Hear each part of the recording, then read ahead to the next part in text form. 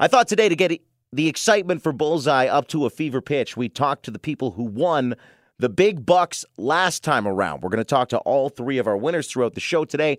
And first up is Emily. We've got her on the line right now. Emily, you do know that Bullseye is coming back, right? You know what? I did hear that on the radio this morning. Awesome. Well, I'm glad to hear it, and I'm going to be even happier to tell you that you can play even though you won last time. So I want to make sure that you're going to be trying starting early on Monday morning. Well, I guess I will have to on my way into work. There you go. What was the secret last time? How often did you try to end up becoming Caller 104?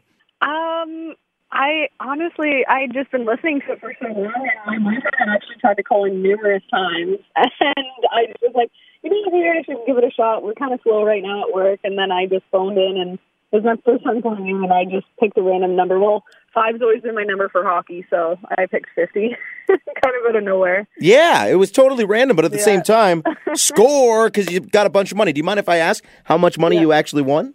What was it? 7,400? Yeah, it was.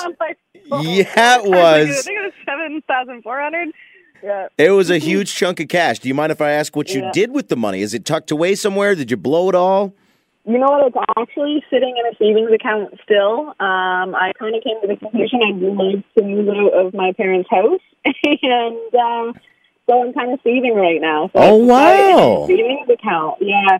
I figured I was able to control some of my other crazy bills. And yeah. So you're saving the money, and one day winning Bullseye could turn into a house for you. That would be ideal, yes. Oh, wow. I can't even believe we were able to provide that, even the opportunity to do that. That's crazy. Yeah, it was definitely a lot of help. It moved me a little bit closer, so very thankful for that. Well, I really appreciate you talking with us today. Make sure you try to play starting Monday, and maybe we can finish buying the house for you. That would be wonderful. Yeah, it would be pretty nice, wouldn't it?